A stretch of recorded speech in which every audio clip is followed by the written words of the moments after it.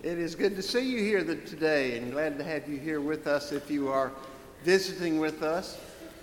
If I was a running back for Clemson, I'd head around this side this morning. I think I could make it down the right side. Left side looks kind of more filled in.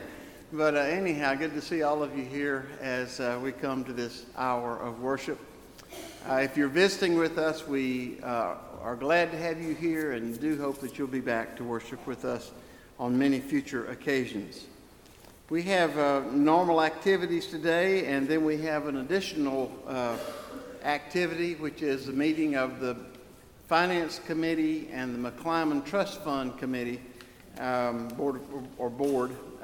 That will be this afternoon at 4:30 in the social hall area, and we invite those on those committees to be present with us for that important time. Let me bring you up to date on some of our ailing folks. Toby Wright is at the hospital, the New Greer Hospital today, after having had bronchitis. And then the medicine that they gave him for his bronchitis may have ended up backfiring on him as much as anything else. But he's doing much, much better now, but is there for another day or so probably. Maggie Warner, the 8-year-old little girl that we see here so very often, is still a patient at Greenville Memorial Hospital. We keep hoping this is going to be the week when she'll get to go home. But sometimes I'll have to tell you about my time of sitting with her for 2 hours and how tired I was when she got done with me. That was quite an afternoon. Also want you to know, and several of us who are friends of his felt like it was okay to pass this on to you. We've gotten an email this week from James Ellis Griffith, your former pastor, indicating that he is beginning treatment now for prostate cancer. We don't know what that's going to be, but I'm sure he would appreciate a note from you, a card from you, your prayers as he takes on this battle with prostate cancer. He's very hopeful of a good outcome because they caught it very early. But keep him also in your prayers. We have Joy Hudson, Dr. Joy Hudson, to come and share with us some information now about the swine flu. Hi, I'm a family doctor out in Inman, and I'm also the Health and Welfare Committee. So with the swine flu here and the seasonal flu coming, I thought I would hand out information about the flu. And this information comes from the Department of Health, so everyone gets the right information. They'll also see hand sanitizer everywhere, and that's to help prevent the spread of it. And there's other advice here about keeping it down. The most important thing is if you're sick, don't come here to pass it on. The flu especially is spread by droplets, so hand sanitizer helps, but not completely. So if you could take one of these on your way out, they're posted at 2 of the exits. Thank you. Now, Penny tells me that if you have the bird flu, you'll need to seek treatment. And if you have the swine flu, you'll need to find some ointment. See, she's not funny either. I just... Are there other announcements we need to share at this time? If not, let us begin our time together in worship.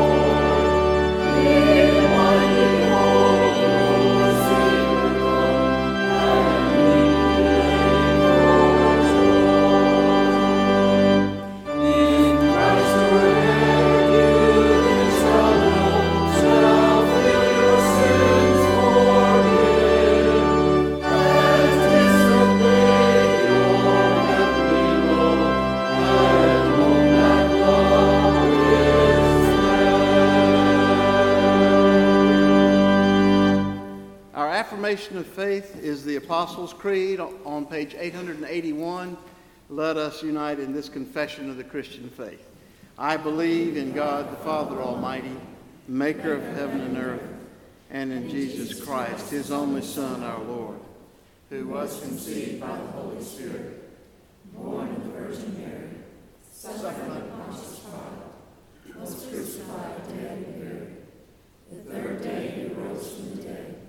He ascended into heaven, and sitteth at the right hand of God the Father Almighty. From thence he shall come to judge the quick and the dead. I believe in the Holy Spirit, the Holy Catholic Church, the communion of saints, the forgiveness of sins, the resurrection of the body, and the life everlasting.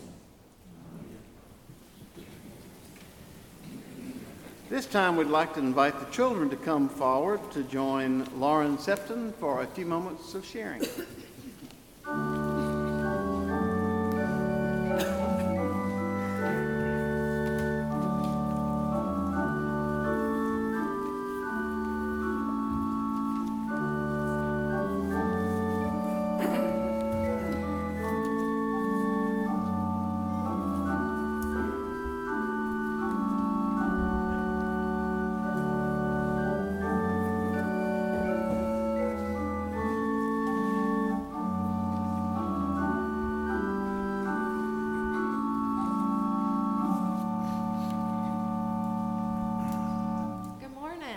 Today. Good. Well, did any of y'all ever read the newspaper? No? Ever see your parents read it? Sometimes, maybe. Your grandparents read it. Well, do you ever read stories? Yeah? Yeah, well, I read the newspaper a lot to keep up with current events and keep up with what's going on in the world today. And a lot of times reporters or people that write those stories use a special way to get their answers to put into the story and to ask questions. And those, a lot of times they use a process called the 5 W's. Does anybody know what the 5 W's are?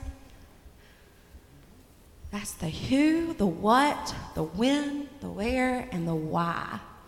And they answer those questions to make sure that they give the reader all the information. Well, today we're going to read from the Bible, from the book of James, and James is going to teach us about prayer. And then after I read this passage, we're going to see if we can answer those 5 W's, okay? This comes from James 5:13 through 16. Is any one of you in trouble? He should pray. Is anyone happy? Let him sing songs of praise. Is any one of you sick? He should call the elders of the church to pray over him and anoint him with oil in the name of the Lord. And the prayer offered in faith will make the sick person well. The Lord will raise him up. If he has sinned, he will be forgiven. Therefore, confess your sins to each other and pray for each other so that you may be healed. The prayer of the righteous man is powerful and effective. Okay, let's see if we can answer those 5 W's, okay? Who should pray? Us, which means anyone can pray, okay? These verses tell us that anyone who needs God's help or anyone who has received God's blessing should pray. So shouldn't that be all of us? We should all pray? Well, what should we pray about? Yeah. God and Jesus and to help us? Yes, we should pray for the healing when people are sick. We should pray for times of forgiveness when we've sinned. We should pray when we're happy and when we receive God's blessing. And we should also pray in times of trouble and ask for God's guidance. When should we pray? At night? Yeah. When else? Every day, anytime, right? Before you eat. That's a big one, right? Oh, yeah. Well, you should pray anytime, okay? If we should pray when we are in trouble, when we're sick, when we're happy, or when we have sinned, that's just about any time, isn't it? Yeah. Okay. Where should we pray? Anywhere. That's exactly right. You're catching on, aren't you? These verses don't come right out and tell us where we should pray, but we figured it out, right? If we should pray anytime we need God's help, then I guess it just makes sense that we should pray anywhere we are, because anywhere we are, God is there. Why should we pray? And this is the biggie.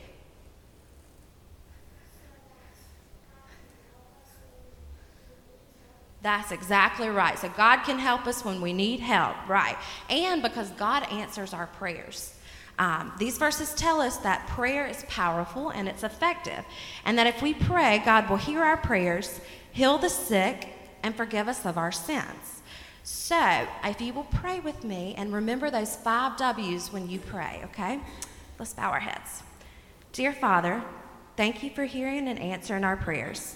Help us to remember that you want to heal us when we are sick, help us when we are in trouble, forgive us when we sin, and rejoice with us when we are happy. Amen. Y'all have a great week.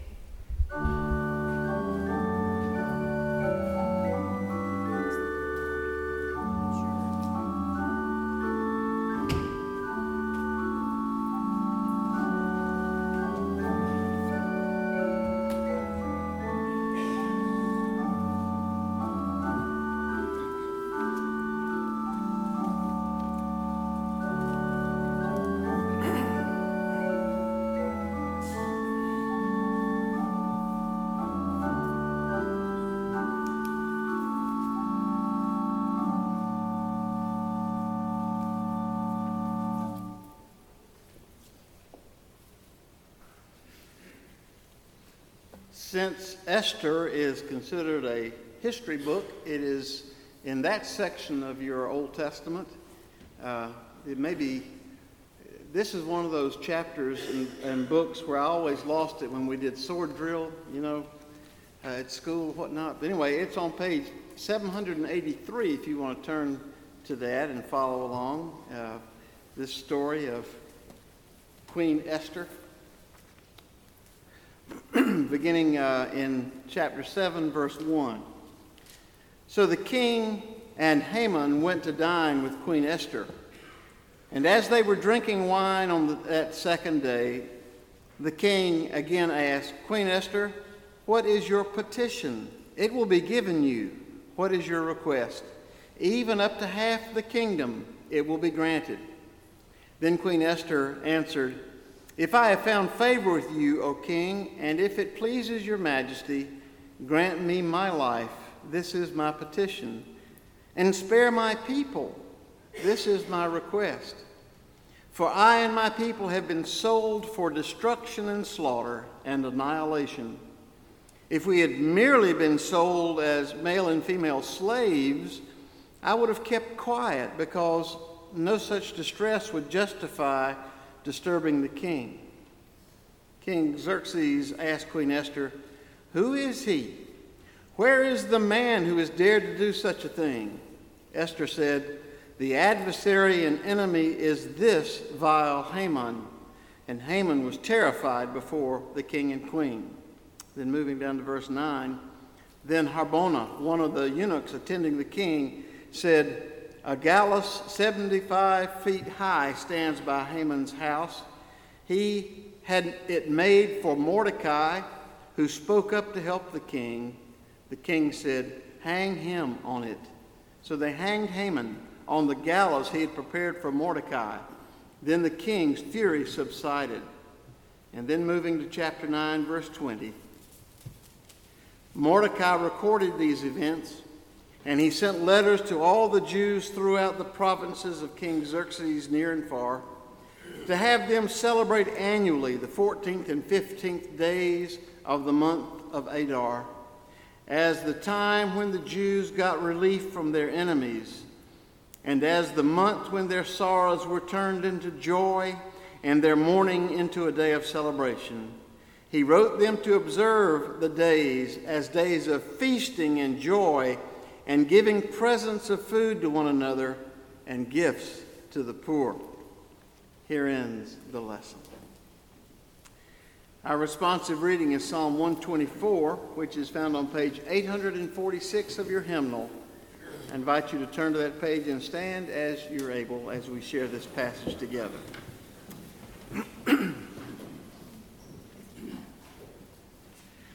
If it had not been the Lord who was on our side, let Israel now say, If it had not been the Lord who was on our side, when foes rose up against us, then they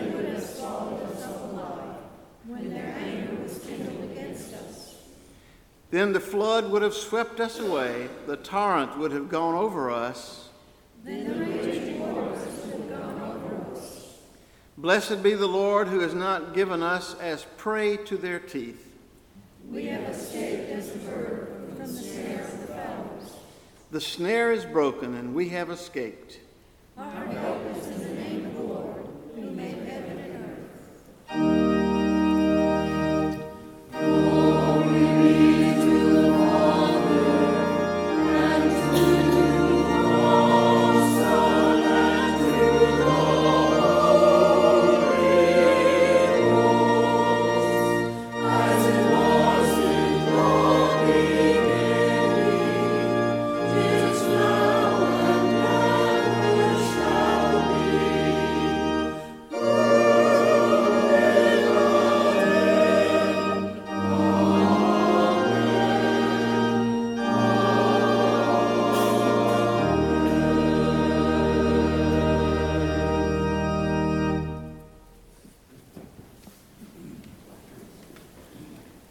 Our epistle lesson is from James chapter 5, verses 13 through 20.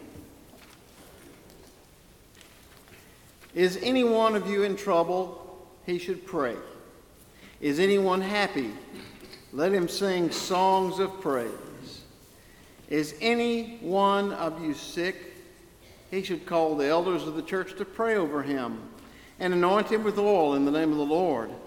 And the prayer offered in faith will make the sick person well. The Lord will raise him up.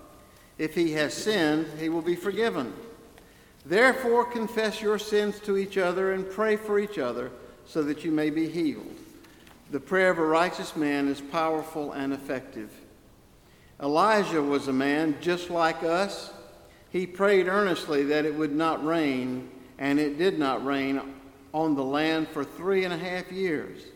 Again he prayed, and the heavens gave rain, and the earth produced its crops. My brothers, if any one of you should wander from the truth, and someone should bring him back, remember this: whoever turns a sinner from the error of his way will save him from death and cover over a multitude of sins. Here ends the lesson.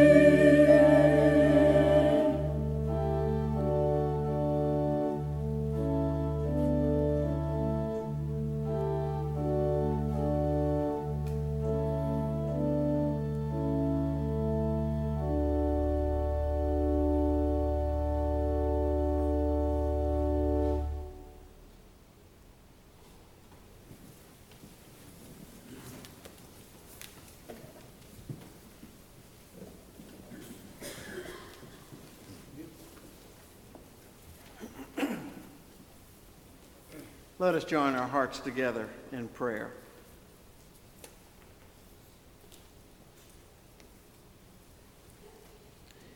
Lord, there are things in this life that just stretch our vocabularies beyond our ability to express clearly how wonderful things are without exaggerating things greatly. When we see an absolutely beautiful sunrise or sunset, we don't find words adequate to express the way we feel. When we contemplate and think about your great love for us, we often say things like that your love is taller than the highest mountains, and even that exaggeration doesn't begin to come close to what we have experienced. Your patience with us and your generosity towards us seems to be as vast as all of space. And your ability to forgive us is something we give you such thanks for. And again, we find difficulty finding words to express our amazement, because we human beings know how hard it is to forgive. Very honestly, Lord, we don't forgive each other very well. And yet we are told that you forgive us completely. How astonishing that is. How wonderful it is to know that you remove our sins from us as far as the east is from the west, and that is an infinite distance. You have totally removed our sins from us. We are grateful for the depth of love that we have experienced from you, even though we find it difficult to find words to express it. But how great it is that you love us so. Help us, Lord, to so dwell upon your love for us that we might feel compelled to go into our world and extend your love to our fellow human beings, to offer grace and mercy and forgiveness, and second and third and fourth chances to the people that we meet, because that is something we find so hard to do. Help us, Lord, that we might reflect your life in us by being like you. And Lord, if anything would stand in our way of following you, and giving our hearts to you to follow you completely, we remember the words of Jesus that it would be better for us to lose a hand or a foot or an eye than to miss out on living in the kingdom of God. Help us, Lord, to put aside those things which would block us from knowing you and following you. Lord, we remember our friends in need of your healing touch this day. We remember our friends in need of your touch of grace and mercy when they have made mistakes. We remember our friends who need encouragement in times of discouragement and depression. We bring these to you, O Lord, for your touch of mercy and grace this day, as we pray in the name of Jesus as he taught us, saying, Our Father, who art in heaven, hallowed be thy name. Thy kingdom come, thy will be done, on earth as it is in heaven. Give us this day our daily bread, and forgive us our trespasses, as we forgive those who trespass against us. And lead us not into temptation, but deliver us from evil. For thine is the kingdom, the power, and the glory, forever. Amen. Let us now continue worshiping God as we come to this time to worship him by giving.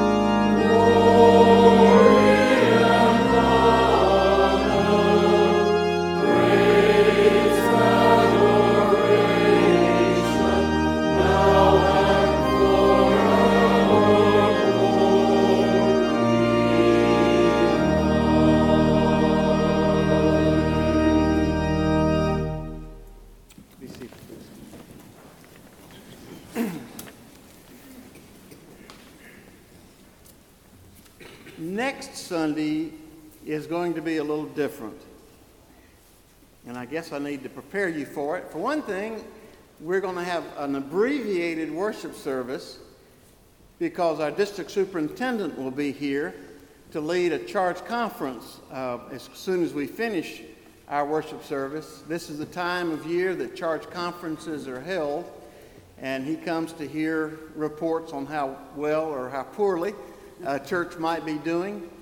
I would appreciate, since he's going to be here, if some of you all would try to keep people like Ralph and John away from him if they might have something of a negative. And it wouldn't do any good to have Scott Streetman say something to him either about how much sleep he gets in the balcony during my sermons. But anyway, we will have him with us next week. We also will be having, it's World Communion Sunday, so we're going to have communion. We'll probably have a baptism. So it's going to be a short but packed time of worship, and then we will follow that with Charge Conference. And I really hope you'll stay for Charge Conference, even though you may not be a member of the administrative board. Some wonderful things are happening in this church, and one of the things that I hope to call attention to next week in Charge Conference is that we have 2 young men from this congregation who have felt the call to ministry. One of them is already off at Duke in school, and the other one is making plans. There are churches that have been around for 200 years and who have never had someone leave the church to go into the ordained ministry. And the fact that you've had so many across the years is a statement of your strength of character as a church, and you deserve a pat on the back about that you are continuing to send young men and women off into ministry. I celebrate that with you. Good to see the McClymans back with us today. Barbara's been out a good while, and Glenn's been babysitting. And they're back with us after a time of sickness. Glad to see you here. Mark's Gospel, chapter 9, verses 38 through 50. Interesting passage. Hear it now. "Teacher," said John, "we saw a man driving out demons in your name, and we told him to stop because he was not one of us." "Do not stop him," Jesus said. "No one who does a miracle in my name can, in the next moment, say anything bad about me. For whoever is not against us is for us. I tell you the truth, anyone who gives you a cup of water in my name because you belong to Christ will certainly not lose his reward. As if anyone causes one of these little ones who believe in me to sin, it would be better for him to be thrown into the sea with a large millstone tied around his neck. If your hand causes you to sin, cut it off. It is better for you to go into life maimed than with 2 hands to go to hell, where the fire never goes out. And if your foot causes you to sin, cut it off. It is better for you to enter life crippled than to have 2 feet and be thrown into hell. And if your eye causes you to sin, pluck it out. It is better for you to enter in the kingdom of God with 1 eye than to have 2 eyes and be thrown into hell, where their worm does not die and the fire is not quenched. Everyone will be salted with fire. Salt is good, but if it loses its saltiness, how can you make it salty again? Have salt in yourselves and be at peace with each other." Here ends the lesson. You know, it's forever until lunchtime. I'm so hungry right now I could eat a horse. After lunch today, I think I will watch an endless afternoon of football. You know, some of those pro football players are so big that they could use a tree trunk for a toothpick. And good old Brett Favre has been playing for so long that he probably helped God create dirt. And like most Sunday afternoons, I'll probably take a nap. I could sleep for a year. I'm as tired as 100 men right now because I'm doing a million things to get ready for next week's charge conference. My stack of annual reports must weigh a ton. I think our district superintendent suspects that my reports contain an ocean of fabrication. He's told me 1,000,000 times to stop exaggerating. Well, I don't think I've ever written a paragraph that has that many hyperboles in it ever before. Hyperbole is a word you may not be real familiar with, but it's an exaggeration like those I just uttered. It's a very normal part of our American language. We immediately recognize that the exaggerations are not meant to be taken literally, but symbolically. I worked especially hard on this service today, to make sure that I used lots of hyperboles in lots of places. Look at the hymns. Oh, for 1,000 tongues to sing my great Creator's praise. Professor Benny Biedenball used to laugh and say, most of us have a hard time using the one we've got. Why do we want 1,000? Jesus shines brighter. Jesus shines purer than all the angels heaven can boast. And then a song we're going to sing in a few minutes has this line in it. Take my silver and my gold, not a mite would I withhold. Really? I think most of us are doing a fairly good job at withholding a mite or two from the good Lord. By definition, a hyperbole is an obvious and intentional exaggeration, an extravagant exaggeration. It is a figure of speech not intended to be taken literally. It is a form of humor, a fact that adds credence to my contention that Jesus liked telling jokes, and that he often used humor in his sermons as well as his daily life. We know for a fact that Jesus gave people nicknames. James and John had such tempers that Jesus had a little fun with them, nicknaming them sons of thunder. Simon was about as reliable as quicksand, and so they must have all laughed when Jesus said, I think I'm going to call you Rock. I've never known anybody who liked giving nicknames who didn't have a terrific sense of humor. And Jesus' use of hyperbole as a teaching tool would be scary unless we see that he intended it as an exaggeration, not to be taken literally. If you see it for what it is, then his words will help you see what Jesus considers really important. Listen again to these words. It would be better for a person to tie a heavy millstone around your neck and then go jump in the lake rather than to lead a little one into a life of sin. If your hand causes you to sin, cut it off. If your foot causes you to sin, cut it off. It's better for you to enter life maimed and crippled than to go to hell with 2 hands and 2 feet. If your eye causes you to sin, pluck it out. It's better for you to enter the kingdom of God with 1 eye than to have 2 eyes and be thrown into hell. Just what is Jesus trying to tell us here? Well, Jesus' use of obvious and intentional, extravagant exaggeration is meant to tell us what Jesus really considered of greatest importance. Nothing is more important than caring for those who are young in the faith, helping them to become established in the faith.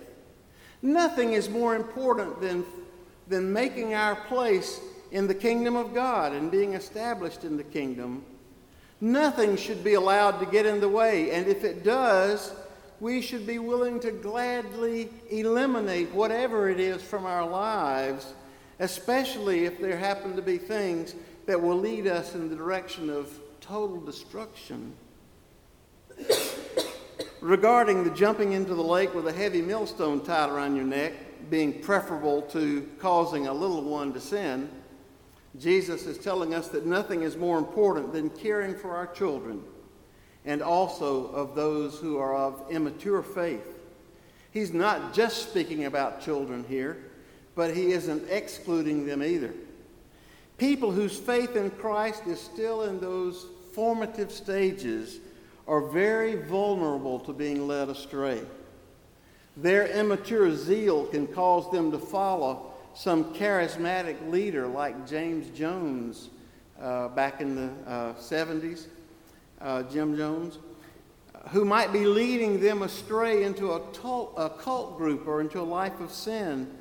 These little ones can then become so disillusioned by being blown this way and that way by the winds of false doctrine that they just drop out altogether and quit coming to church altogether. Paul dealt with this same issue in Romans 14. One of the contentious debates in the early church was over what foods were considered kosher. People of different cultures eat different foods then and now. I saw a television program the other day about life up in Appalachia, primarily up in West Virginia. Any of you folks from West Virginia? The story was told about those folks up there, how they have survived 100 years of rugged mountain climate by being hunters of what they eat. And the television showed a big dinner, and a family gathered around a lovely dinner of possum and squirrel and other assorted meats. I'm glad I wasn't invited to that feast that day, but I'm also told that down in Louisiana, those Cajuns will eat just about anything that they can season properly. I might not want to share their foods, but I wouldn't want to doubt someone's sincerity of faith based on the fact that they eat possum and squirrel. But that was the case in the early church. Some folks thought that if you ate certain meats that had been cooked down at the pagan temple, it meant that you were really worshiping that idol. After arguing against that idea, Paul's instructions take an unexpected twist. He says that even though there's nothing wrong with eating such food, it might be wrong to eat it in the presence of a little one of the faith who might be led into idol worship after he sees you eat that possum or whatever. All food is clean, Paul says, but it is wrong for a man to eat anything that causes someone else to stumble. So we might translate Jesus' hyperbole concerning tying a millstone around your neck this way: never forget that there is nothing more important than helping children and Christian novices become strong in the faith. As we say in our baptismal service, with God's help, we will so order our lives after the example of Christ that this child, surrounded by steadfast love, may be established in the faith and confirmed and strengthened in the way that leads to life eternal. Next, we come to the section where on the surface it would appear that Jesus was advocating a rather harsh treatment of the body, removing a hand, foot, or an eye. When it comes to things that we depend on every day and consider important, are there any things more important to us than our hand, our feet, our hands, our feet, and our eyes? Break a bone, even a little bone in your foot like I did last spring, and you'll discover just how important a foot is. Try taking a shower on one foot for about a month. Don't lose your balance and fall out of the tub like I did. Shave and brush your teeth while hopping around on one foot, because crutches aren't much help when you're trying to do those things. I couldn't drive my car for 3 weeks. The Waffle House almost had to close its doors. Break an arm and see how difficult it is to do even the smallest daily task. One of my Waffle House friends wrecked his Harley Davidson while riding with some buddies halfway across the nation, and they had to transport him and his 2 broken arms and his bike back here to Greer, and he was as helpless as a baby. He says you learn real fast who your friends are when you don't have either arm to use. Loss of vision is the most tragic loss of all of our senses. To lose even one eye robs us of 3-dimensional vision and depth perception. Without hands, we couldn't do important daily tasks that provide for our family's well-being. Without feet, we would not be able to walk from place to place or to work. Without sight, we would need constant assistance. In short, there is nothing we consider more valuable than our hands, our feet, and our eyes. But Jesus says one thing is, belonging to God's kingdom is even more important than a hand.